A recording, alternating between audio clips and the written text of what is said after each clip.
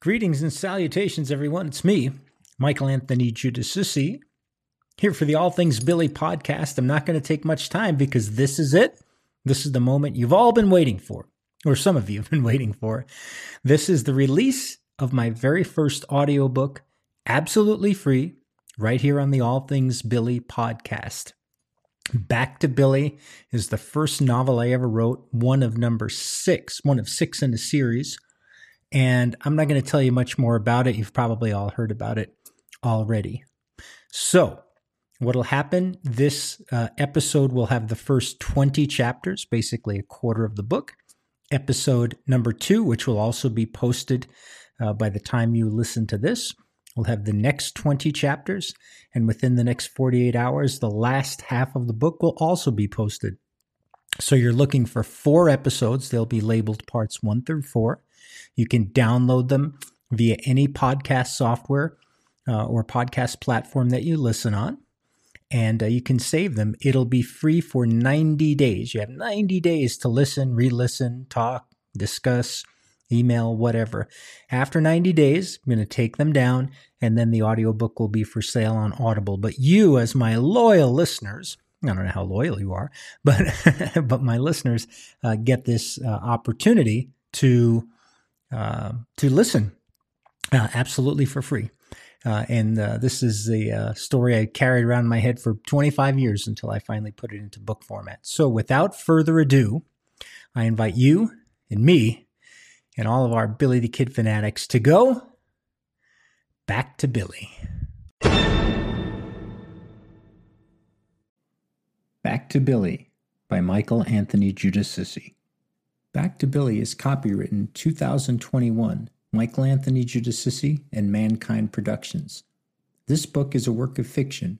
Any names, characters, businesses, places, events, locales, and incidents are either the product of the author's imagination or used in a fictitious manner. Any resemblance to actual persons, living or dead, or actual events is purely coincidental. PowerShot Publishing, Albuquerque, New Mexico. Chapter 1. Lincoln, New Mexico, November 1878. The big man hit the ground hard, with a puff of dust escaping into the air, and then, almost as quickly as he appeared, he was gone. "What the hell?" yelled Billy, confused. "Where in the hell did he go?" 10 years older, and at least 10 years wiser, French replied, "In all my years, I ain't never seen nothing like that. That's some kind of dark magic, Billy." Billy and French stared for a moment into the blank spot that just moments before was filled by Martin Teebs, but the approach of a group of deputies brought them back to reality. Billy had just shot and killed his 2 guards while escaping from the house, where he'd been held for over a week. "Let's get the hell out of here, Frenchie. Time to say goodbye to Lincoln," proclaimed Billy. Surveying the quickly approaching mass of guns, balls, and bloodlust, French nodded in assent. The 2 men ran off Lincoln's only street, guns still drawn, into the livery stable where Jose Chavez y Chavez waited with their mounts. As Billy took one last turn to where Teebs vanished, a great wailing cry was heard as the news of his departure spread around Lincoln. The prettiest woman in all of Lincoln County, Rosita Luna, had just learned that her new beau was gone, missing, disappeared, with no prospects of return. Billy sighed and whispered to himself, "Damn, Teebs, what the hell just happened?" Chapter 2. Manchester, New Hampshire, 1975. "Faster, Arlo!" screamed a very pregnant Sheila Teebs. With her first child firmly in the clutches of labor, their old psychedelic Econoline van screamed down the Everett Turnpike in search of the Catholic Medical Center emergency room. "Chill, babe. I'm going as fast as I can," replied Arlo. "You don't want to, get into an accident before we even get there, do you?" Sheila bit her lip both in the throes of a powerful contraction and to keep from saying something that Arlo would surely regret. Finally, as the contraction passed, she said, "Well, I don't want to have this baby here in your dirty old van." Arlo couldn't help but laugh out loud at the joke that was already forming in his head. If not for the fat joint he'd smoked an hour before, he might have had enough self-control to keep it to himself. "Why not, babe? We made him in the van. We can have him here, too." Arlo howled in delight at the joke as Sheila was in the throes of another powerful contraction. Saying nothing, she reached down to her belly and just glared at the man she'd only decided to marry a year before. Sheila and Arlo had met at Woodstock when they both did indeed eat the brown acid. A student at St. Anselm College, Sheila was a bright intellectual with a bent for fashion. Arlo, on the other hand, barely escaped high school with a diploma and had been working odd jobs ever since graduation. He was the fun, carefree kind of guy that Sheila rarely met at school, and she found him charming. Arlo smoked a lot of pot, loved to listen to music, and railed stridently against Nixon in the Vietnam War. The unlikely pair consummated their 2-day relationship near the vats of granola at Woodstock and had been together ever since. With the soon-to-be arrival of baby Teebs, Arlo had landed a job as an intern at an advertising agency. He wore a shirt and tie every day that he took to calling a monkey suit and likened to being in prison. Labeling nearly everyone he worked with as squares, Arlo nevertheless decided that it was time for him to be the responsible one so that Sheila could stay home with the baby. They had rented a small 2-bedroom home in nearby Hooksett and got started on the serious business of living like real adults. "Faster!" screamed Sheila, as she was sure the baby's head must be poking its way out of the birth canal based on the sudden increase in pain. Arlo went heavy on the gas pedal and stormed off the exit, quickly gliding into the ER entrance. He ran around the side of the van and yanked Sheila's door open. "Hey, like my wife's having a baby," Arlo yelled to no one in particular as they struggled in through the double doors. A very professional nurse walked quickly toward them, taking Sheila's arm. "Okay, I've got her," said the nurse. "Is this your first, honey?" Relieved at not having to tell her son that he'd been born in a Budweiser box in the back of his father's van, Sheila pushed through the labored breaths. "Yes, it's our first." "What's your name, darling?" asked the nurse as she shuttled Sheila toward another set of double doors. "It's Sheila. Sheila Teebs," she answered, as baby Teebs made his imminent presence known one more time. Sheila howled in pain as Arlo looked helplessly on. "Come on, Sheila, let's go have a baby," said the nurse as the double doors swung closed, leaving Arlo standing in the lobby, staring in fear and wonderment at what was about to happen. Chapter 3. Arlo wheeled Sheila down the hall to the nursery so she could get another look at their new bouncing baby boy. 10 pounds. "You did it, babe. You made big baby Teebs," said Arlo proudly, looking down upon his son. Cries and gurgles were heard from behind the glass as Sheila took a first look at her son once they'd cleaned him up and placed him in a powder blue blanket in his bassinet. "The fruit of my loins," proclaimed Arlo, then quickly corrected himself. The fruit of our loins, technically. He smiled warmly at Sheila, who looked less the worse for wear than Arlo did at the moment. "What should we name him?" Sheila was thoughtful for a moment and carefully said, "I was thinking about naming him after my father. What do you think?" "Herb? Herbert Teebs? That's way too square for a cool little dude like this. I was thinking something rad like Buzz or Scout," added Arlo. "No son of mine is going to be named Buzz or Scout, thank you," said Sheila firmly. Arlo winced a little as he started to come to the realization that he was no longer calling all the shots in his small but growing family. "I know. How about Martin?" asked Sheila. Arlo mulled the idea and even seemed to mouth the name without saying it. "Martin, huh? I like it. It's a good, strong name." "Okay, babe," said Arlo. "From this point on, our boy shall be known as Martin Teebs." Arlo thrust his hand in the air as if making some official proclamation. As he did, he nearly smacked a woman who was walking down the hall with a dark-haired gentleman. "Did you just say Martin? Is that your baby's name?" asked the woman as she peered through the glass at little Martin's bassinet. Sheila carefully looked them over for a moment, judging them not to be the type to steal a baby from a hospital nursery. "Why, yes we did. We just named him," said Sheila. "Why do you ask?" "Oh, it's just that we're here with our grandfather," said the woman. "His name is Martin, too." The man she was with quickly interjected. Well, Martin Jr. to be specific. Righteous dude. What's he in for? Asked Arlo. The man and woman quickly glanced at each other as if wondering whether to bring down two perfectly happy strangers with the news. The woman spoke first. It's cancer. He's dying. He doesn't have much longer to live. Arlo, now wishing he didn't ask, added, Oh, bummer, dude. It's fine. He had a nice long life. He's 94 now, said the man. He lived down near where they first tested that atomic bomb. I guess that's what got him. Sheila and Arlo looked helplessly at the couple, and even the normally talkative Arlo couldn't think of a single thing to say that would make the situation better. After an awkward silence, the man continued, We brought him here for some decent care. He was living in some shithole in New Mexico. What was the name of that place, Roni? Lincoln, New Mexico, replied Roni, as she noticed the lost look upon the new parents' faces. Well, we're so very sorry, said Sheila finally. We're the Teebs, Arlo and Sheila. Arlo extended his hand as Sheila smiled warmly at Roni. The man grabbed Arlo's hand while adding, I'm Tomas, Tom Antrim, and this is my sister Ronita. We call her Roni. As the four greeted each other, a light bulb went off in Tom's head, and before he could stop it, an idea burst from his lips. You know what would be great? Grandpa loves kids. It would really brighten his day if he could meet his little namesake, little Martin. Would you mind bringing him in? It would really brighten his day. Arlo looked questioningly down at Sheila as if waiting for her approval.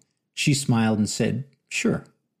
All right, said Arlo. Let's get little Martin Teebs to meet his first new friend. Sheila cradled little Martin in her arms as Arlo pushed her down the hall, quickly following Tom and Roni. Chapter 4. Martin Antrim Jr. wasn't really a junior at all. After all, there was no Martin Antrim Sr. He was called Junior as his father's name was also Martin, but Junior never knew much more about the man than that. Born in Lincoln, New Mexico in 1879, Martin Jr. never met his father, who had disappeared before his birth, never to return. His mother, Rosita Luna, died when Martin was just a toddler. A man named Billy Antrim had known and befriended Junior's father and felt compelled to take young Junior in when news of his mother's death reached him. Living just outside Lincoln County in Magdalena, New Mexico, Billy and his wife Maria provided a stable, loving home for Junior until he reached the age of 17, at which time he determined that he would go back to Lincoln to search for, or wait for, the father he never knew. Junior would spend his years fruitlessly waiting in the dusty old town, hoping against hope that his father, the man his mother adored, would feel compelled to return for his son. Aside from a few fleeting bits of information from Lincoln old-timers, Junior never learned much about the mystery man known as Martin Teebs. When work, or the occasional visit to Billy or Maria called, Junior would leave Lincoln grudgingly, but always return straight away lest he missed the phantom father that he hoped would someday return. As the years wore on, Junior became more and more bitter, not only at his father, but at life in general. He married a local girl named Celsa Gomez, who bore him two perfectly happy children. Celsa died young, at the age of 28, in the great influenza pandemic of 1918, leaving Junior to care for and raise his children on his own. Whenever the topic of his grandparents came up, Junior deferred the kids to Billy and Maria. His children never needed to know he was a bastard, cast aside by a worthless prick that didn't have the decency to marry his mother or have the slightest interest in meeting his son. As his children grew up and had children of their own, Junior settled deeper into Lincoln, now a bustling Old West attraction because of its association with William H. Bonney, better known as Billy the Kid. In Lincoln, nothing changed. It was as if the town had come to a grinding halt when the McSween house burned to the ground during the 5-day battle and never got its engine started again. Tourists loved the appeal of the trapped-in-time little village that sheltered not only the Kid, but the Regulators, Jesse Evans, Pat Garrett, and other Old West luminaries. Junior, on the other hand, hated it. It was a constant reminder of what he'd lost as a young child and would never have again. If Junior ever suspected that his adopted father, Billy Antrim, was actually Billy the Kid, he never let on for fear of divulging a secret that could impact them all. Everyone knew that Pat Garrett had shot and killed the Kid back in 1881 in Fort Sumner anyway. Approaching 90 years old in 1969, Junior had incredibly lived from the closing salvos of the Lincoln County War all the way to see America ensconced in the Vietnam War. His health was failing, but despite urgings from his few friends, he resisted traveling to El Paso or Albuquerque to seek better medical care than was available locally. Finally, in 1973, Junior was rushed to Roswell for a diagnosis after coughing up blood for several days at a time. The diagnosis was grim: lung cancer. The prognosis was worse: 6 months or less to live. Junior willed himself well enough to leave the hospital and made his way back to his tiny home in Lincoln. 6 months came and went, and Junior stubbornly held on to life. At times the coughing fits were so intense he would pass out, falling to the old wooden floor. Once his sleeve briefly caught on fire as he fell into the fireplace. Luckily, the intense pain quickly brought him back to reality, and he was able to distinguish it with minimal damage. In the fall of 1974, Junior was visited by his 2 grandchildren, Tomas and Ronita. They had received letters from neighbors imploring them to come and care for their grandfather. While Junior was delighted to see them, he firmly resisted any hint that he might ever leave Lincoln alive. While certainly a fool's errand to believe that his long-lost father, who would now be over 130 years old if he somehow managed to cheat time, would still come back for him, Junior vowed to meet the man in Lincoln or in hell. Day after day, he stared out of his front door, only adorned by an ancient, rusty, dented metal bucket that his mother had treasured for some odd reason.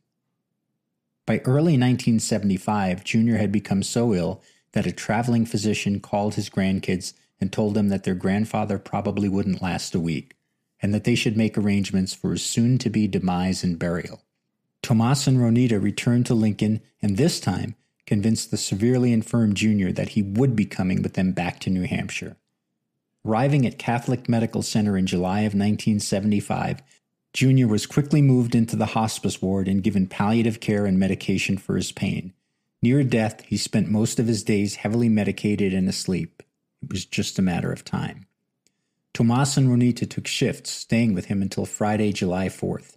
On that day, both Tomas and Ronita decided to spend the day, or the weekend if need be, to see their crusty but beloved grandfather off to the afterlife. With Junior sleeping, they walked through the hallways to the cafeteria and came across a young couple who had just had their first child. That child's name was Martin Teebs. Chapter 5.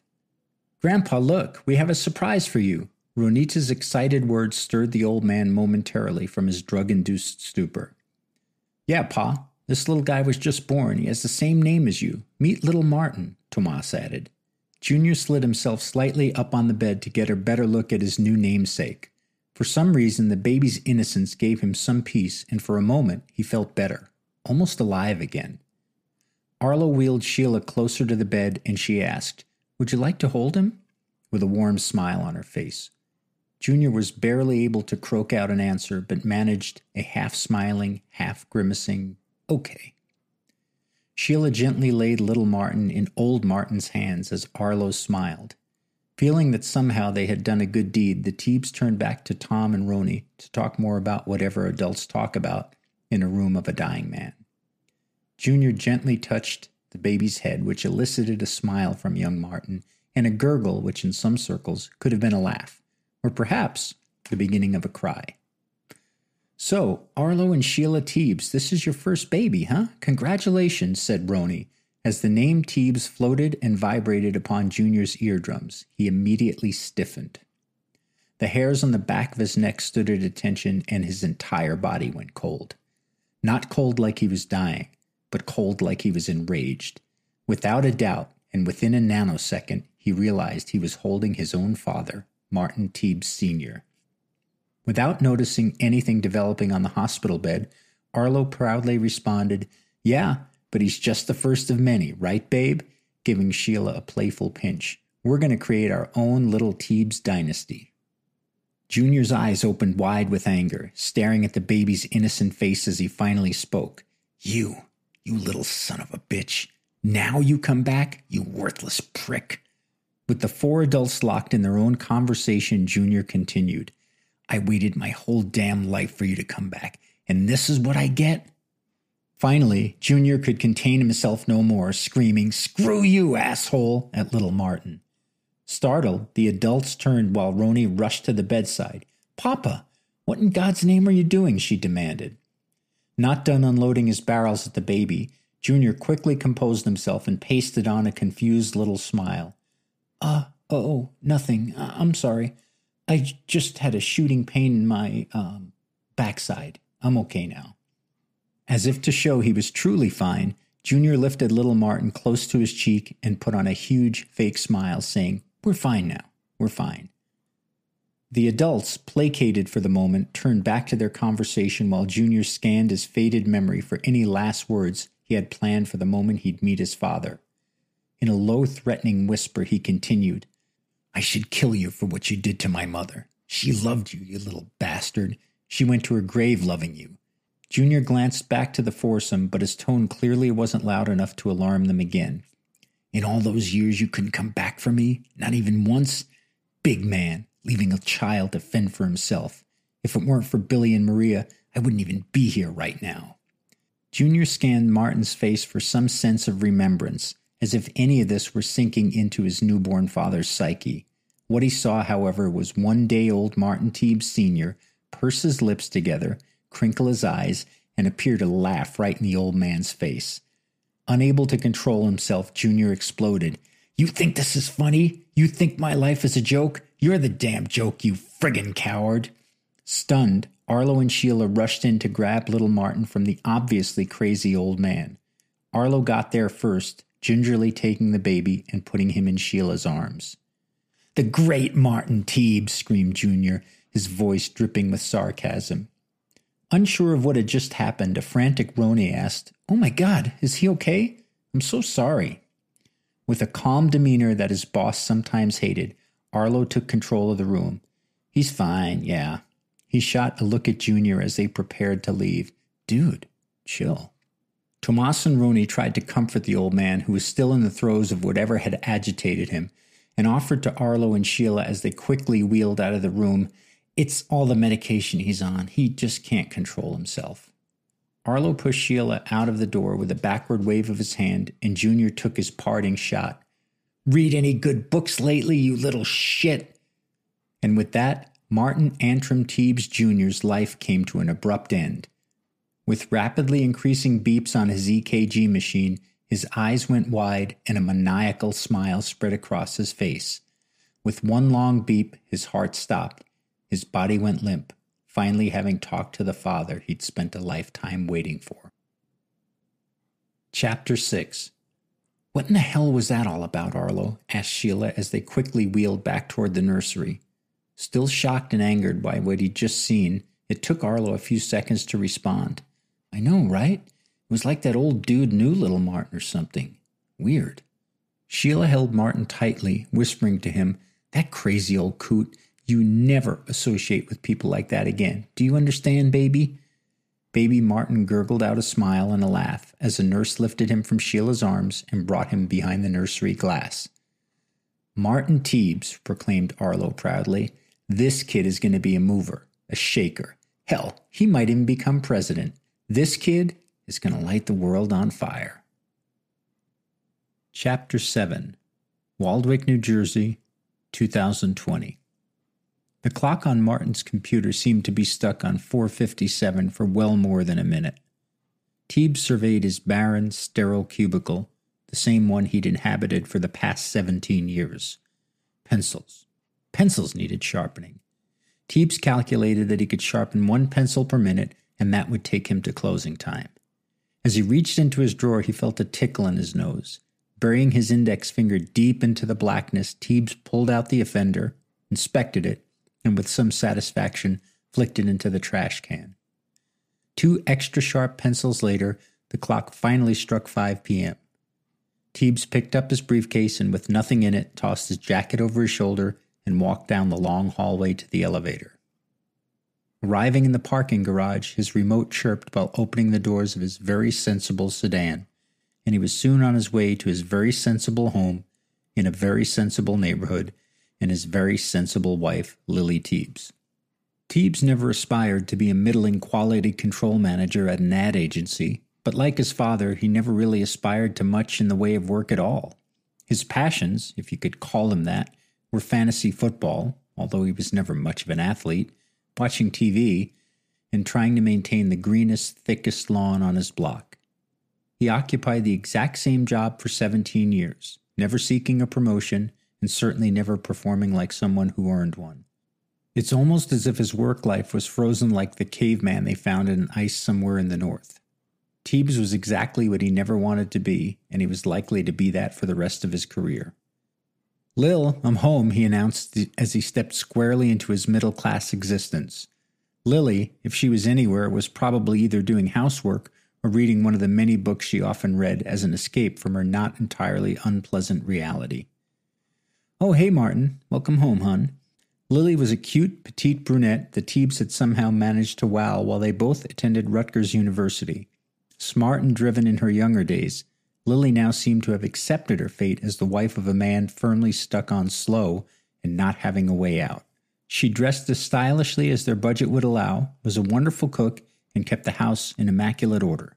Teebs leaned in and gave his customary peck on the cheek before asking, "What's for dinner?" "I made your favorite," said Lily, her eyes daring Martin to guess what it was. With no answer forthcoming, she simply replied, "Pork chops," to which Teebs smiled devilishly. "Oh, and I got your favorite ice cream, chocolate chip mint. It was on sale. 2 for $4, added Lily. Teebs was a man of value, and that his wife could not only prepare his favorite meal on a budget, but also score him 2 half-gallons of his favorite dessert pleased him immensely. He strode back to Lily, giving her a firm kiss directly on the lips to her shocked surprise. The big man danced down the hallway to change into his old gray sweats and prepare for the feast ahead. Chapter 8. Teebs' stomach made the sound that an old engine might, deprived of oil but still having enough gas to fire. He sat bolt upright in bed and checked the clock. 1:30 a.m. "Oh, that was too much ice cream," he moaned to himself. After a visit to the guest room bathroom, he carefully crept down the stairs, popped open the freezer, and pulled out his minty friend for a rematch. Settling down on the warm but comfortable couch, Teebs flicked on the TV remote to see what might be showing at this ungodly hour. After passing through several get-rich-quick, get-thin-quick, and get-fit-quick infomercials, he stumbled upon the opening credits of the movie Young Guns. "Never seen this before. How bad could a Western with a bunch of kids be?" he mused to himself. Carefully licking the ice-cold spoon, Teebs tried to imagine himself in the Old West. He assumed food was scarce, so he'd likely be thinner than the version of himself that reflected in the glow of the screen.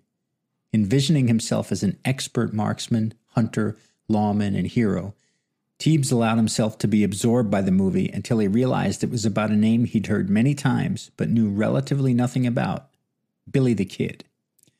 As the plot unfolded, he found himself entranced by the story of William Bonney, wondering how much of what he was seeing was Hollywood's version of the Kid and how much was real. Did the Kid really dance down Main Street, brazenly taking the sheriff's own guns and shooting him dead with them? Well, Kid had balls, I'll give him that, mused Teebs as he scooped deeper into the final vestiges of his second dessert. In the final climatic shootout in Lincoln, the Kid roused his friends for their final stand, and Teebs couldn't help but root for them. There was poor Charlie Bowdry bemoaning his little Mexican wife that he wanted to get back to. Dirty Steve certainly looked the part, covered from head to toe in the flotsam and jetsam of frontier life, as he jammed round after round into his rifle. The cultured and refined Doc Scurlock only wished to protect his celestial girlfriend, Yen Sun, from the despotic Lawrence Murphy and a life of sexual servitude. And finally, of course, there was the Kid. Cocky and bold in the face of certain death. Teebs was vaguely aware that the Kid died young, hence the name The Kid, but hoped against hope that he didn't have to watch his demise on screen at that very moment. He'd come to admire the portrayal of Bonnie in the movie. Fun, gregarious, loyal, and deadly. These were all things that Martin wasn't. Well, except for the loyal part. He found himself rooting for the underdog, fighting against the corruption of Murphy, and hoping somehow that all the regulators could survive. If for nothing else, so that Teebs could watch his new friends in the sequel that he imagined must exist. With the escape from the burning McSween house, the kid caught several bullets, but was able to remain on his mount and ride away. Poor Charlie settled his imaginary feud with John Kinney just before taking one to the chest, while Dirty Steve was cut down when Chavez failed to bring him a horse. Doc and Yen were able to escape as well and live happily, or not, ever after. Teebs breathed a deep sigh of relief when what was left of the regulators rode out of sight, but clenched when Billy rode into view once more. Why aren't they shooting at him, he wondered aloud as Billy made a little speech about reaping it, before shooting Murphy dead between the eyes and watching Jack Palance give a spectacular fall to his death in the middle of the dusty main street. In the final voiceover, Teebs learned that Billy continued to ride, never leaving New Mexico, and was shot down by Sheriff Pat Garrett in Fort Sumner. Advices say he was unarmed and shot in the dark. Wow, was all Martin could manage as the closing credits rolled. He felt as though he had somehow met a best friend and then lost him all in the space of 2 hours. Wide awake now, he checked his watch and saw the time, 3:32 a.m. Damn, I'm never going to get any sleep, he admonished, and headed to the kitchen to drop the empty ice cream container in the trash, the spoon in the sink, and then headed back to bed. Billy the Kid, he whispered to himself as he lay next to Lily, who was softly snoring, oblivious to Martin's eye-opening experience.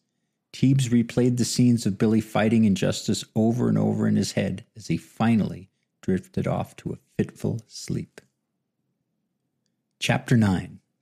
The next day dawned clear and bright as Martin struggled to wake with the alarm. Quickly remembering his history lesson from earlier that morning, he made a mental note to check the mall's mega bookstore on the way home to find a book on Billy the Kid and fact-check the movie versus the reality of one William H. Bonney. Later that day, having been paroled from another day at the office, Martin pointed his car toward Paramus, New Jersey, or as it was known, Mall Central. Arriving at the bookstore, he browsed nonchalantly for a few minutes before breaking down and asking the clerk for help. Where would I find history books on the Old West?" inquired Teebs to the smiling 20-something girl behind the counter. Sure, sir.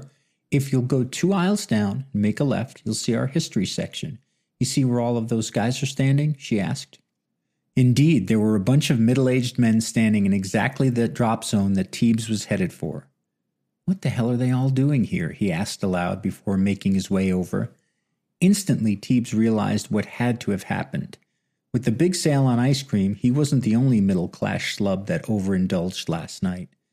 All these guys must have awakened to a boiling belly and a date with destiny, too.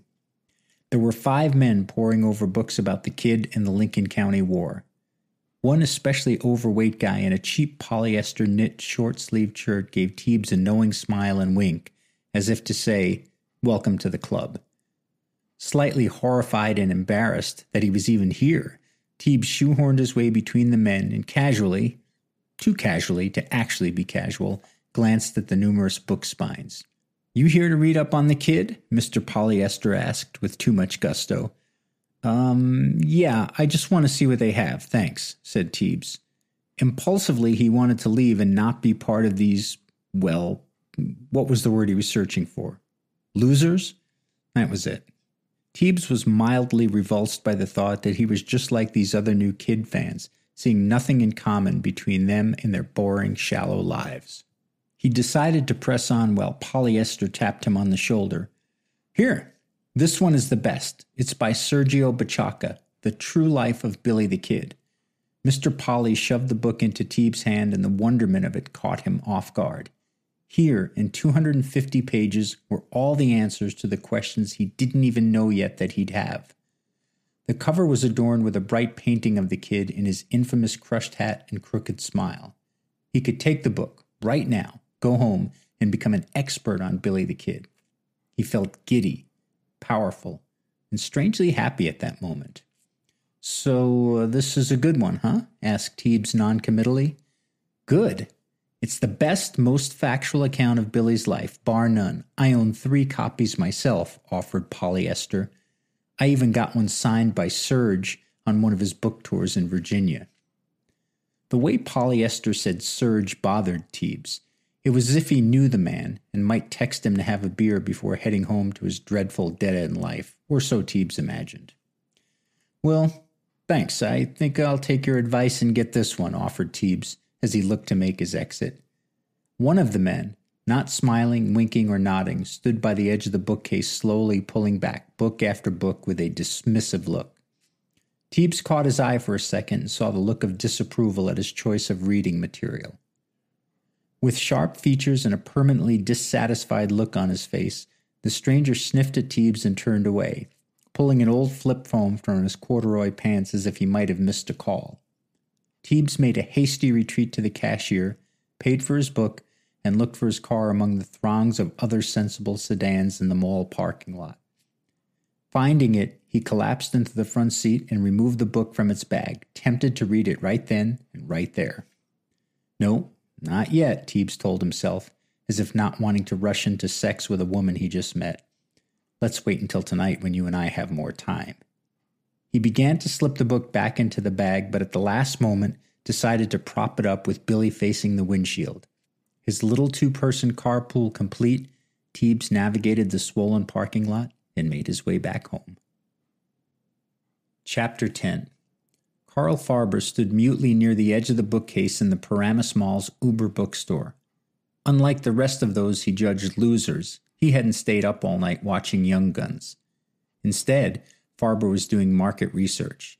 How many middle-aged men would show up to buy Billy the Kid books upon seeing a movie about him on the big or little screen? Farber was interested because he had his own book on the Kid in the works and wanted to understand the economy of it all. While he didn't have a publisher interested, he had a unique viewpoint on his subject that he was sure would generate publishing riches. As men came and went in the early evening hours, one, in particular, caught his eye. A big fat man in a polyester short-sleeved shirt seemed to have something to say to all the Billy files in the history section. He regaled them with his favorite book by Sergio Bachaca and proclaimed it the best, most accurate history of the life of the boy bandit. More than once, under his breath, Farber had to hold back a bullshit or fuck off toward the man so as not to disturb his publishing petri dish. When a tall man came ambling in, Farber picked up right away that this guy was lost and a complete novice when it came to Bonnie. The tall man looked out of place among the other newbies and was quickly approached by Mr. Polyester, who of course pushed Bachaca's book on him. Farber seethed at the misinformation that was being peddled to this particular group of losers, but he relished in the idea that soon he'd set things straight, once and for all. The big man said something to Polly and with what looked like a thank you, began to leave. For a moment the two locked eyes and Farber narrowed his face to show his displeasure about the man's choice of books. The big man looked quizzically at him for a moment before pressing by to get to the cashier. Farber watched him until he was out of sight, figuring that he'd have one more easy mark when his sure-to-be bestseller finally hit shelves later that year. As the rest of the men flipped through the books that Farber knew were full of lies, he began seeing dollar signs on top of each of their stupid, ignorant heads.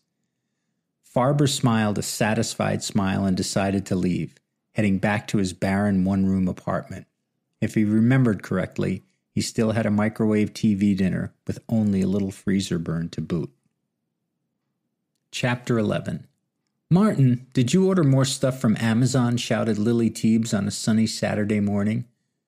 Aroused from his morning routine of drinking a gallon or so of coffee, Martin stirred and walked toward the front door. "Oh, hey, they're here already," said Martin with a satisfied smile. "Let me guess. More Billy the Kid books, right?" demanded Lily. In the 2 months since purchasing Bachaca's book at the mall, Teebs had become ravenous in his desire to learn everything he could about Billy, the regulators, and the Lincoln County War. Night after night, and a few times during his numerous slow times at work, he scoured the internet for more books on the Kid, ordering whatever he could find to satisfy his new urge for knowledge. Boxes made regular appearances on the Teebs' neat and tidy porch as Martin stayed up late into the night reading facts, tales, and rumors about a time he only wished he could somehow visit. That night watching Young Guns had somehow changed Teebs. Where before he only wanted to make it through the day so he could make it through the week so he could make it to the weekend, now he relished each day. He lived out the tumultuous time of the Lincoln County War in his mind. He now scoffed at Young Guns as being inauthentic and riddled with errors, and looked down his nose at anyone who suggested that the Kid killed the 21 men that legend had credited him with. In short, he'd become a Billy the Kid snob, and Teebs relished in it. At least now he belonged to something, had passion for something. He could bore people to tears at parties, if he and Lily ever even attended a party, that is, with arcane facts about the Fritz insurance policy or the amount of inventory Tunstall had ordered to open his store. Lily sensed a change in him as well. He was more motivated, at least as it pertained to his new obsession. During several of their dinner-time conversations, he floated the idea of a romantic trip out west that Lily knew was code for New Mexico. She was firmly not in the Billy the Kid camp and had zero interest in a murderer of lawmen that had died almost 140 years ago. Still, she at least saw some life in Martin's eyes, a light that hadn't been there for years, and from that she drew some comfort. "Can we afford all these books, Martin?" she demanded. "I mean, they're all about the exact same thing. How many of them do you need to read?" "Same thing?" asked Teebs, incredulous that Lily hadn't been paying attention for the past 2 months. "Every one of these books lays out key information on the story of the kid. I want to know it all, Lil, not just that BS that Hollywood feeds you." Knowing she wouldn't make any progress in Martin's state of mind, she simply handed him the box with a soft and strode inside. Teebs made his way to the kitchen to carve open the package and see what historical riches lay inside. Satisfied that he had enough study material for the week, he picked up a volume about the Lincoln County War and thumbed through it while he poured another cup of coffee down his waiting throat.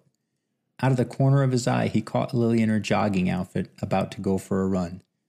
"Hey, Lil," Teebs began, "I've really been thinking about that vacation we talked about. How about we go to Rosario's for dinner tonight and plan something?" While dinner and a glass of wine at Rosario's sounded wonderful to Lily, a debate on visiting some dusty old town in the middle of New Mexico did not. Lily carefully considered the offer before responding, "Listen, Martin, with your newfound excitement about Billy the Kid, you've probably spent more on books in the last 2 months than our vacation would cost. I just don't think that we should spend the money.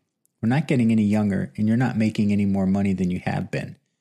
As soon as she said it, Lily regretted it. Martin was a good man, a decent husband and a good provider. While her life hadn't exactly turned out as intended, Lily didn't want to hurt the man she loved and planned to spend the rest of her life with. Martin had winced visibly upon hearing her final shot, and she wanted to make up for it quickly. "I'm sorry, honey. I didn't mean that.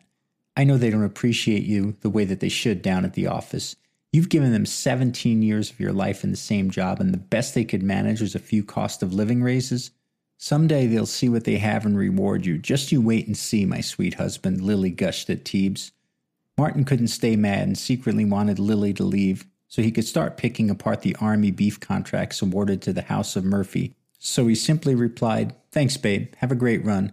Let me know about Rosario's when you get back." Lily smiled at the quick fix and bounded out the door as Teebs dug in for as much reading as he could get done before it was time to fertilize his lawn. Chapter 12. "What do you think, Marty?" asked Colin. "Got anything for the contest?" It was Monday morning, and while Teebs would rather be home studying up on the kid, he had bills to pay, and to Lily's point, he had been spending a lot more money recently than he was used to. Work seemed like the logical place to be. The contest that Colin McGlinchey was speaking of was the Parmalove Brothers Ad Agency's safety slogan affair. Generally, while working in an ad agency isn't as dangerous as, say, crab fishing in Alaska or doing steel work on skyscrapers without a safety belt, it still had its pitfalls. When old Alice Green slipped and fell down a flight of stairs after some young gun had spilled pickle juice, the agency was forced to pick up the tab for her convalescence. Just weeks later, Greg Trebenlove had been hit by the company's delivery van after he darted out of the stairwell in the parking garage. While the closed-circuit cameras captured him in a Spider-Man-like pose trying to swing in front of the van, the footage was not conclusive enough to have him admitted to the psych ward, and again, the company had to foot the bill. To counteract these injury expenses, the risk management department decided a little contest was in order and offered 2 round-trip tickets to anywhere in the continental U.S., coach, of course, to anyone that could come up with a new slogan for their safety campaign. Not yet, Colin. I'd sure like to win those tickets and take Lil on a trip, though. What have you got?" asked Teebs to his one friend in the office. Okay, replied Colin impatiently. "Check this out. A safe workplace is a happy workplace. Huh? Huh? What do you think, Marty? Should I start working on my tan? Teebs was amused by the young man, but felt a sudden urge to yawn. Not wanting to insult him, he attempted to stifle it while a huge belch permeated from his stomach instead. Geez, I get it, said a disappointed Colin. It's not great, but I'm not one of these ad guys. Why don't we just ask them to do it? We're an ad agency, for God's sake. Trying to calm Colin's sudden anger, Teebs offered, Hey, it's not bad at all, Colin. I just had a big lunch, I bought some leftover veal scallopini from Rosario's. You know how much they load up on the garlic. You really think it's okay, Marty? Asked Colin hopefully.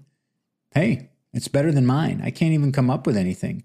I guess that's why I'm stuck here in quality control rather than upstairs with the big boys, lamented a suddenly sad Teebs.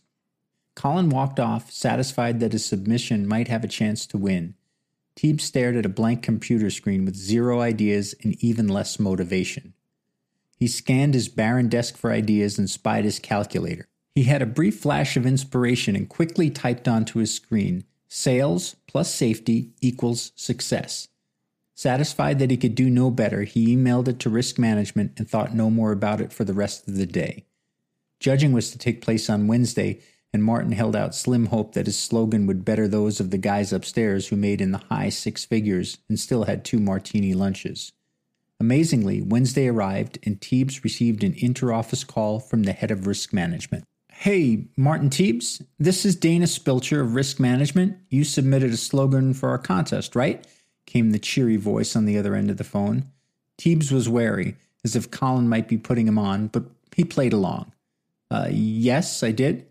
Well, we loved it, Martin, exploded Spilcher. It's exactly right. We have to keep making sales to be successful. But if we're not safe, all that profit is going to go right down the drain. This is incredible, Martin. You are our winner. Teebs was momentarily stunned, but recovered enough to thank the woman for her kind words. He nearly hung up the phone before she offered, Oh, we'll put your tickets in the inter-office mail. Enjoy your trip. Any idea where you might go, Martin? Teebs' mind was already drifting toward the rough-and-tumble mountains and deserts of New Mexico as he heard himself say, I've got an idea or two, but I'll need to talk it over with my wife. He spent the rest of the day staring at online pictures of Billy the Kid country and went so far as to put a refundable deposit on a casita at Lincoln's premier bed and breakfast, Juan Patron's place. Now, if he could only talk Lily into it. Chapter 13. The stark, bright desert sun shone harshly through the rental car's windshield. This was sun, real sun, not like New Jersey sun. Lily's faux diamond-encrusted bargain store sunglasses couldn't keep up, and that began to irritate her. Did you turn up the air conditioner, Martin? I'm roasting over here, she asked, although plainly aware that he had. Their tiny 4-cylinder Econo rentals simply didn't have enough power to move them down Interstate 25 south at 80 miles per hour and keep up with enough cool air. How hot is it outside anyway? She added in Martin's general direction, although she wasn't sure he was even paying attention. From the moment the pilot announced they were on final approach to the Albuquerque International Sunport, with Martin craning his neck to see the promised land, to this very instant, he'd been wearing a pleasant little half-smile that Lily might have seen on someone whose IQ might match the total of a high-scoring football game. While she was satisfied that her husband was happy, she'd come to New Mexico under false pretenses, knowing that Martin's portrayal of their trip as a romantic little getaway, with just a smattering of Billy the Kid, was far from her current truth. For better or for worse, she remembered, thinking just before she gave in and agreed to the week-long getaway to one of the country's most remote and poor states. The dash thermometer says 96 degrees, Lil, chirped Martin happily, but you know those things are always set a little high. He stared contentedly over the landscape as signs for towns like Los Lunas, Belen, and Socorro rolled by. Sensing Lily's growing frustration along with her perspiration, he offered, But you know, it's really a dry heat out here. Lily glanced sideways at Martin, but decided she wouldn't ruin their trip before it really got started. Finally, at the exit for San Antonio, New Mexico, they escaped the high-speed ribbon of asphalt and were firmly pointed toward Lincoln. Won't be long now, my dear, he said, as Lily cast him a sideways glance that could have meant, who cares, or perhaps, you're crazy. The miles rolled on as the sun held high in the western sky. Passing through a huge valley, Martin took note that they were close to the Trinity site, which stood as a memorial to the USA's first atomic bomb test in 1945. That must have been something, he mused, to be right here when they detonated an atomic bomb on American soil. I heard it was so top secret they didn't even tell any of the locals what they were doing. I'm sure they couldn't just set off an atomic bomb without allowing people to take precautions, Martin, shot back Lily. I don't know, Lil. For years after, people had all sorts of strange illnesses. At least, that's what I read, assured Martin. Carrizozo was rolled through just barely above the speed limit, and both Martin and Lily were amazed at the otherworldly look of the Valley of Fires. Far from New Jersey, Lily decided at some point to relax and just let their vacation happen, which immediately brightened her mood and her view of her husband. After taking note that Capitan was the burial site of Smokey the Bear, they stopped to gas up at the local station. Hey, Lil, would you mind driving? I want to take some pictures as we drive into Lincoln, Martin asked. Sure, hun. How much further is it? She asked. Lily pondered saying no, since she'd heard about how crazy drivers can be out in the middle of nowhere, but figured this was their first and last trip to New Mexico, so she could at least indulge Martin in his quest to find Billy the Kid. Pleasantly surprised, Martin reported they had only 10 miles to go before reaching Nirvana, and he didn't plan to miss a minute of it. Slipping into the passenger seat, he grabbed the cell phone to make sure that it was well charged for the onslaught of pictures he planned to take. They carefully rolled out of the station, and Lily pointed the car east, towards Lincoln, New Mexico. Chapter 14. The bland green road sign simply said Lincoln on it as Martin craned his neck toward the driver's side of the car, attempting to see anything except rocks, shrubs, and desert around the rock escarpment. As they approached the town, they were met by a small scattering of buildings, and then almost as if the gates of heaven had been opened, Martin was face to face with the house, the old Murphy Dolan store that served as the kid's jail and from where he shot his way to infamy, killing both of his guards just months before being shot and killed himself by Pat Garrett in Fort Sumner. Martin's voice rose an octave or two at the sight. Oh my God, there it is, Lil. The courthouse, the Murphy Dolan store, right there is where the kid killed that bully Ollinger with Ollinger's own shotgun. With a few scattered tourists walking along the edge of the roadway, Lily acknowledged his find with an audible, but continued to focus on the road. Martin's head was on a swivel as they drove by the Tunstall store, Wortley Hotel, and the famous Torreon, all sites Martin had seen 100, 1,000 times online, but was now in the very presence of. Oh, this is incredible. I can't believe that 140 years ago there was a real war here, with real men fighting and dying. I can't believe Martin quickly thought better and corrected himself. We're here, Lily. As the car slowly meandered along Lincoln's only street, they neared the east edge of town before the sign for Juan Patron's place came into view. This is it, I guess, said Lily as the car slowed and glided to a stop in the crunchy gravel parking lot. Looks pretty nice, huh, Martin? Almost before the car stopped, Teebs jumped out of the passenger seat so he could walk the same ground that the kid did. While not ignoring Lily, he also didn't answer her, wanting to remember this moment, his first time in Lincoln, forever. This is God's country, huh, Lil? Just look at this. He spoke with tones usually reserved for church service. Yeah, it's nice. It's very... Lily paused to put the right effect on her voice so as not to bring Martin crashing to earth. Peaceful. Yeah, it's peaceful. Martin wandered toward the main street looking westward back into the heart of Lincoln. While he didn't intend for anyone to hear him, he clearly spoke loud enough to give Lily some alarm. I'm here, kid. I can't believe it. I'm here, announced Martin to the ghost of a boy long since gone. Wide-eyed with wonder, he spun 360 degrees around as if he had somehow magically been transported to a home that he never knew he missed.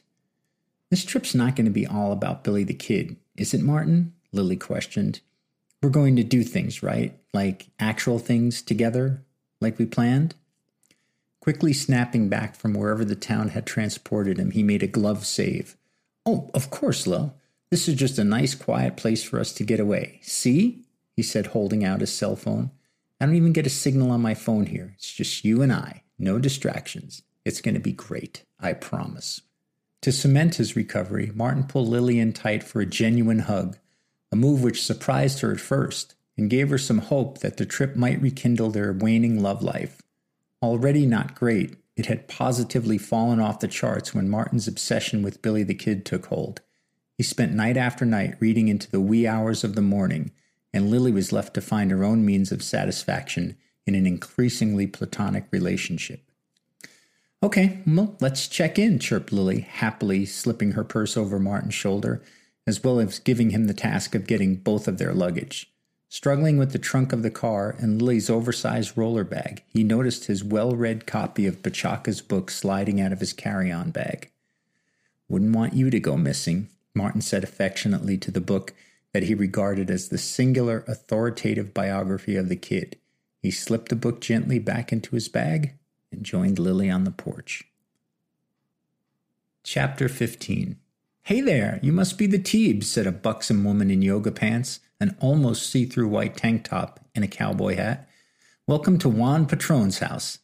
Darlene Jones and her husband Dallas were the overly friendly proprietors of the historic building, running it as a bed and breakfast while Dallas pursued his dreams of being a famous actor, which was no small feat to accomplish living in Lincoln, New Mexico, and Darlene seemed to delight in getting to know her guests as well as possible. Assuming that the women should take the lead in introductions, Lily chimed in, "Hi, yes, Martin and Lily Teebs. Nice to meet you."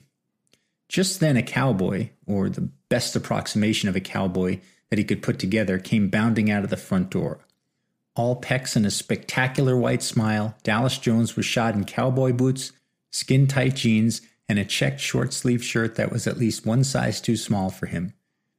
While he had the decency to button at least one of the shirt's fasteners, it turned out it was the bottom one, leaving his heaving chest and abs on display for all of Lincoln to see. When he finally spoke, it was with the booming voice of a man who'd been on too many auditions and not landed many roles. "Welcome to Lincoln, and welcome to the center of the Lincoln County War," he proudly announced. Dallas wrapped his arm behind Lily's neck while Martin stared wide-eyed at the spectacle. Not to be outdone, Darlene slipped her arm around Martin's waist and began to guide him toward the front door. Let me get the bags, Darlene," he began, but Darlene quickly interjected. "Come on in, silly. Dallas will get those for you later." Her firm grasp on his waist pushed him toward the entrance, and just as they reached the door, she gave him a firm slap on the rump and said, "We're going to have a good time with y'all."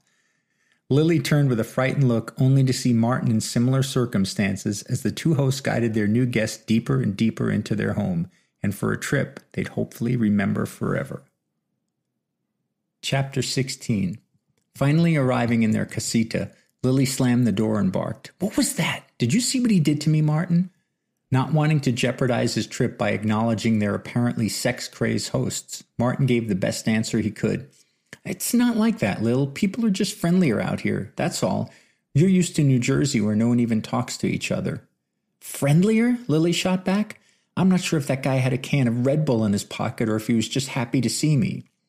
Realizing he was losing his grip on the situation, Martin pulled Lily in tight and calmed her as best he could. "Don't worry, Lil. We've got this whole casita to ourselves. It's like our own little love nest. This is going to be perfect, I promise." "Well, okay then, if you're sure." Lily calmed a bit at Martin's promise.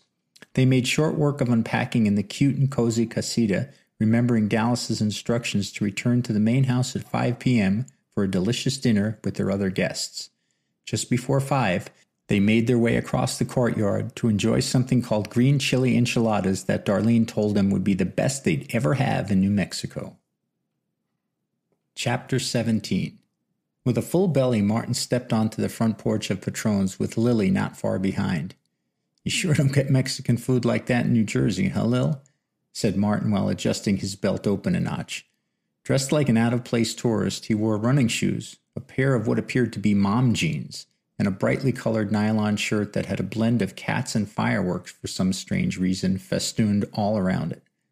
Lily, more calm from the 3 glasses of wine she had had with dinner, replied, "I'm stuffed, but that was really good."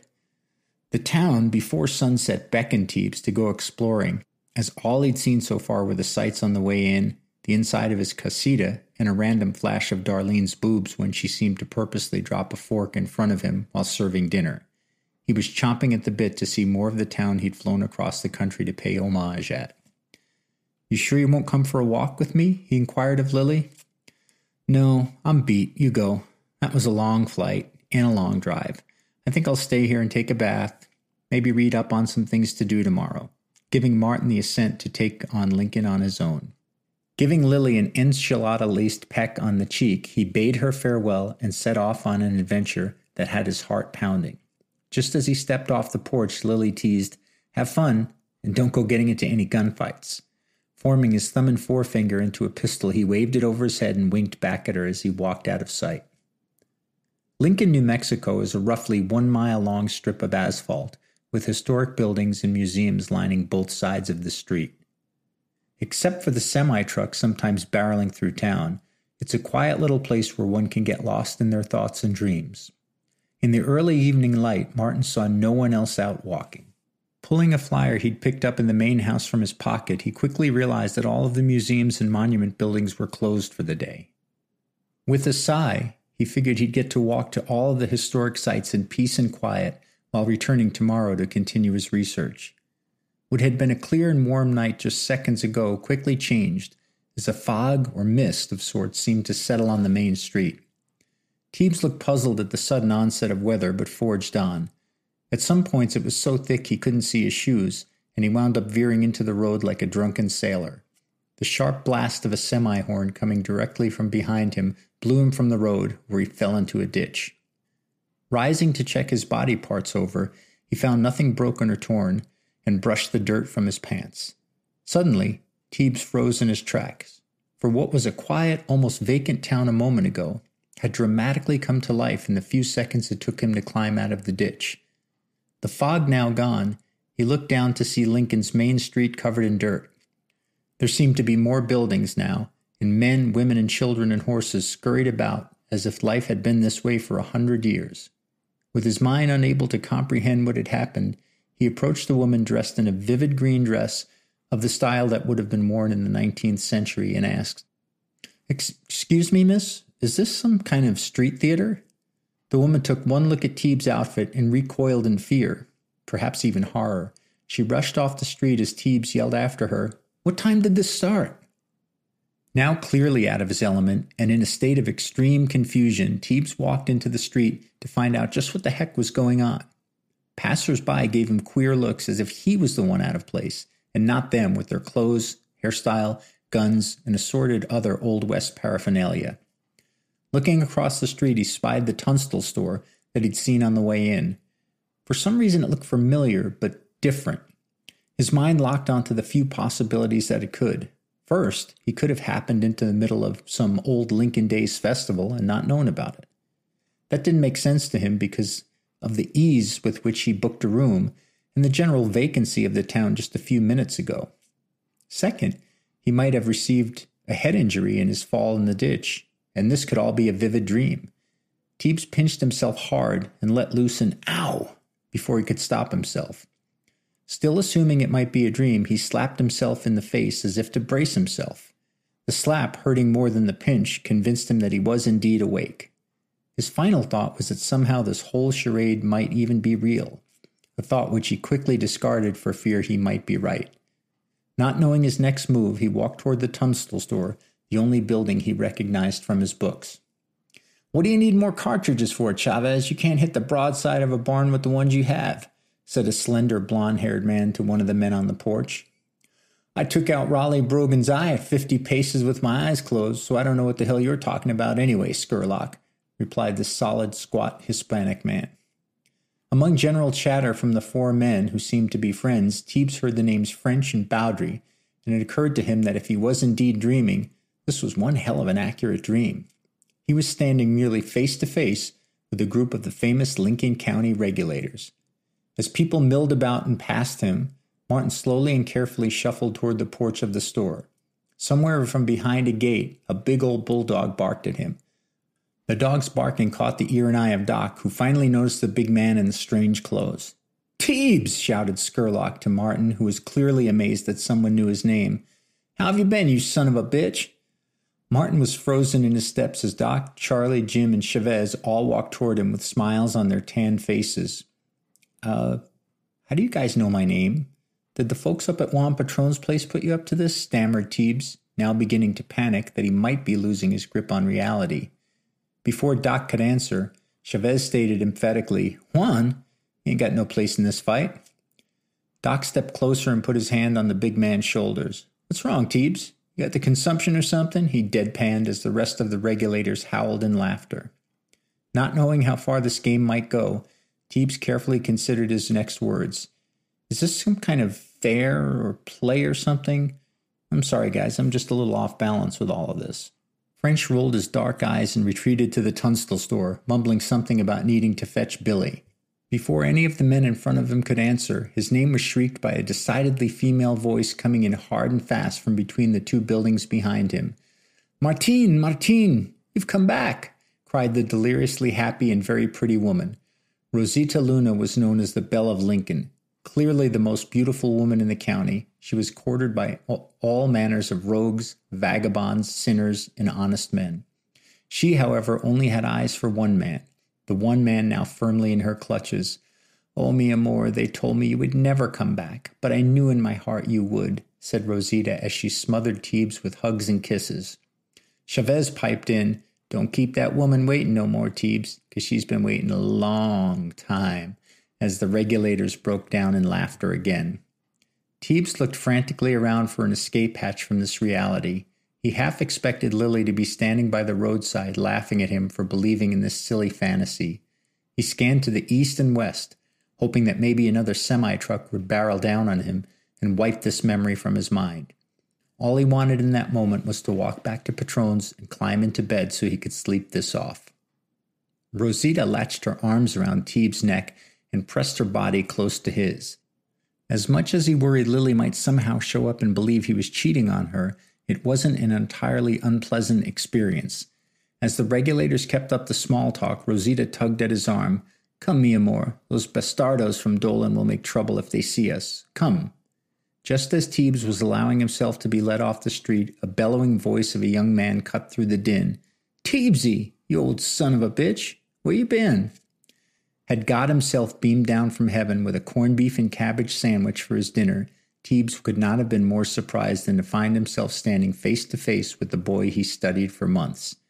The face that was so familiar it could not be mistaken, and with an air of fun and frivolity that all the history books said belonged to him. Martin Teebs stood arm in arm with his apparent love interest Rosita Luna as he met for the first time ever William H. Bonney, alias Billy the Kid. Chapter 18. For most people, coming face to face with a legend is a once-in-a-lifetime thing. For Teebs, it was multiplied by a factor of 140 years from the time he started his day in New Jersey to the way it was finishing in New Mexico. He stared at the young man who looked almost exactly like the famous tintype. The boy couldn't have been more than 5'7" and maybe weighed 135 pounds soaking wet. He had sharp eyes and a crooked little smile which seemed to be on display at almost all times. His clothes were nothing special, and it appeared that he and the rest of the regulators had been out working, as they were all appropriately pasted in dust and grime. The kid wore a large sombrero that he tilted back to get a better look at the big man. Damn, Teebsy, you're a sight for sore eyes. We was wondering when you was going to make it back. Billy's friendly, laconic tone drew Teebs in. The big man leaned in as if looking at a museum display, still not believing what his eyes were showing him. Billy? Billy the Kid? He asked incredulously. Billy'll do just fine around here, buddy, said Billy as he looked the big man up and down. What in the hell are you wearing, Teebsy? I ain't never seen no kit like that before. Rosita, tired of Martin talking shop with his buddies, urged him to come home so she could cook him a proper dinner. Between this beautiful woman begging him to come home with her, standing before the outlaw legend Billy the Kid, and the rest of the regulators laughing at his Reeboks, Martin's world was spinning out of control. His heart was beating rapidly and he was sweating profusely. The sights, sounds, and smells of the town were making him woozy. He feared if he didn't get out of here soon, he'd pass out. He finally found the words to try to pull his world back together. Hey guys, this has been fun and all, but my wife's going to be waiting for me and I need to get going, he stated as firmly as he dared. Ice water ran through Rosita's veins as she snapped. Your wife? and slapped Teebs as hard as he'd ever been hit right across the face. French laughed so hard that snot shot from his nose, and Chavez hit the ground laughing and holding his belly to keep from crying. "Damn, you sure got her dander up. When the hell did you get a wife, Teebs?" asked Billy, his smile widening and his eyes alight. All Martin could do besides watch Rosita storm off was to rub his cheek and stammer out a few syllables that had no chance of forming an actual word. Billy grabbed him by the shoulder and led him back to the store, asking, "Where you staying? 'Cause you sure ain't staying with Rosita tonight." Billy laughed heartily at his own joke and his friend's misfortune. Juan Patron's place?" Teebs replied weakly, pointing up the street. "Come on, amigo, I'll walk with you," said the young outlaw. "Things are getting bad out here with those Dolan boys after they killed John. You'd think we killed one of their bosses the way they's acting."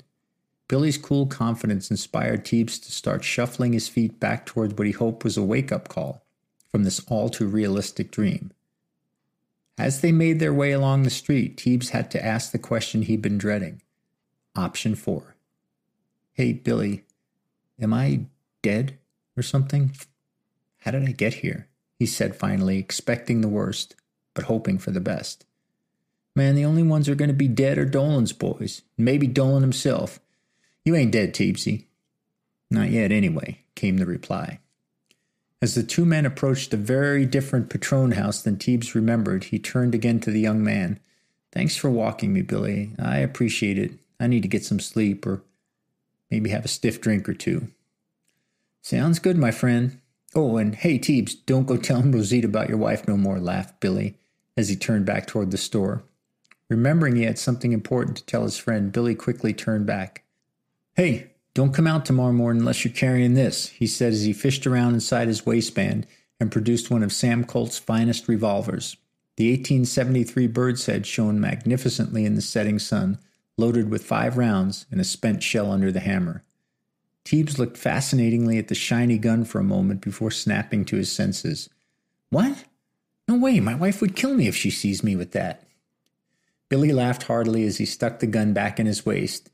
"Okay, lover boy, suit yourself, but I told you, stop talking about your wife lest you want to get another one across the face." He laughed again as he slapped the air near Martin's face and walked into the night. Teebs staggered into the gloaming toward what he hoped was the Patron house, but veered into the road. As a horse quickly galloped by him on the right, the rider yelled, "Get out of the way, you idiot!" and rode off into the night. The close call knocked Teebs off the road into the grass, and when he came to, it was sunset in Lincoln on March 31st, 2020, and the town had been completely restored to what he'd left after dinner. Swallowing hard and shaking more dust from his clothes, he made his way past his rental car in the driveway to the casita where Lily must surely be waiting. Chapter 19. Carl Farber stood firmly in front of his 11th grade U.S. history class.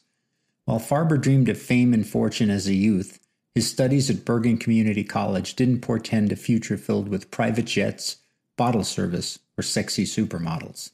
This classroom filled with entitled little snots who drove cars that probably cost as much as a house was what he was left with. That thought burned in Farber as he taught the day's lesson on his most passionate subject, the Lincoln County War. And so was born the infamous Lincoln County War, students. A war between merchants and ranchers, driven by the powers of the Santa Fe Ring, proclaimed Farber. Almost no one heard him because those that were awake had their noses buried in ever more expensive cell phones and tablets. The school discouraged usage of phones, but didn't expressly forbid it, so Farber was left almost teaching for his own benefit. Gritting his teeth, he pressed on. "Can anyone tell me what infamous figure was born out of said war?" One student lifted his head out of his screen and couldn't help but take the bait. "Your mother?" he inquired. The class exploded in laughter, and Farber turned red with anger, unsure of how long he'd spend in jail for kicking the insolent little shit's ass. "No," barked Farber at the suddenly alive class. "Don't you people remember anything?" The class clown would never survive as a fish, eagerly taking the bait again. "I remember your mother from last night," as the class howled in laughter a second time. Farber's fist instinctively tightened and his jaw went tight, but going to jail today would ruin his plans tomorrow. Out of the Lincoln County War, he announced, snapping off each word as if it were formally connected, came the notorious gunslinging punk William H. Bonney. You might remember him as Billy the Kid. The combination of laughter, Farber's red face, and some good old gunplay roused the video game generation kids as someone from the back of the room yelled, "Billy the Kid! He was so cool!" To which others in the class murmured their assent. "Cool?" said the disbelieving Farber. "You think killing 3 lawmen in cold blood is cool?" The class had seen their history teacher go off on tangents before and knew it was time to shut up and pretend to listen. Not a sound cut the silence as Farber continued. "You think making a living stealing horses and cattle is cool?" Still, the class sat back, with no one daring to interject. Farber's anger at the idea of the kid, as well as his class, which he judged to be no better than Bonnie, infuriated him. "You think sending your own friends to die is cool?" he screamed into the void of 25 pimply-faced suburban teens. Finally, a student in the front row spoke up. "Okay, we get it, Mr. Farber. Chill, dude." Farber paced back and forth in front of the class as if a lion, deciding which one of them to eat first. "Oh, I'll chill all right," he said directly into the kid's face. "Tomorrow I leave for Lincoln, New Mexico, where I'll put the final touches on my book about the real Billy the Kid. When I'm done, the world will never look at that abject coward as a—" And here Farber deftly pulled out the air quotes, "hero again." Satisfied by their silence that he'd made his point, Farber strode back toward his desk, muttering the word cool to himself while shaking his head in disgust. A pin drop could have been heard until a lone voice from the back of the room broke the silence. "Mr. Farber, you know who's still going to think Billy the Kid is cool no matter what your book says?" Intrigued, Farber slowly turned toward the back of the room and straightened up as if he might gain some valuable information. "Who?" he said curiously. "Your mother," came the reply, as the class was beside itself with laughter. As if on cue, the bell rang, and the kids quickly filed out, leaving a smoldering Farber in their wake. Chapter 20. In the dreary light of his home's fluorescent bulbs, Farber packed his bag for his early morning flight to New Mexico. Among his jeans, assorted T-shirts, socks, and underwear, he had decided to bring some 1878 period clothing with him, left over from an Old West reenactors group that he was kicked out of for reasons he didn't like to discuss. Farber figured that his first trip to Lincoln should be a memorable one, and looking like a local might make him feel like one. He wasn't completely sure that the few residents that still resided in town dressed as if they were still in the Lincoln County War, but he mused that there was nothing else for the town was famous for, so they surely must, at least to keep tourists coming to spend their hard-earned dollars. Gathering up his belongings, he began to make a list to assure he hadn't left anything behind. Clothes, check. Money, check. ID, check. What else am I forgetting? He asked of himself. Aha, plane ticket. I'm not going anywhere without this. Farber looked around the room to make sure he didn't overlook some key item when his eyes fixated on a neat stack of papers on his tiny desk. Picking them up and making sure they were in perfect order, he looked upon the manuscript as if it were a lover. "Wouldn't want to forget you, my precious." Upon the cover page in big bold letters was the title, Billy the Kid, the Coward of Lincoln County. Farber caressed the pages with a feel he imagined a woman would like. "Just a few more days of research and I'll be done." He paused before continuing. "And then, Mr. Bonney, the world will know what a sniveling little pissant you really were." He carefully placed the manuscript into a protective folder and laid it gently on top of his clothes. Just as he was about to zip the bag shut, he saw one more thing to pack. He reached over to a well-worn copy of Sergio Bachaca's The True Life of Billy the Kid and stared at the brightly colored image on the cover. Talking to the book in a mocking tone, he said, "You might as well come with us, too. When I'm done, they're going to have to start selling you in the fiction aisle." Farber laughed too hard at his own joke, slipping the book into the bag and zipping it up.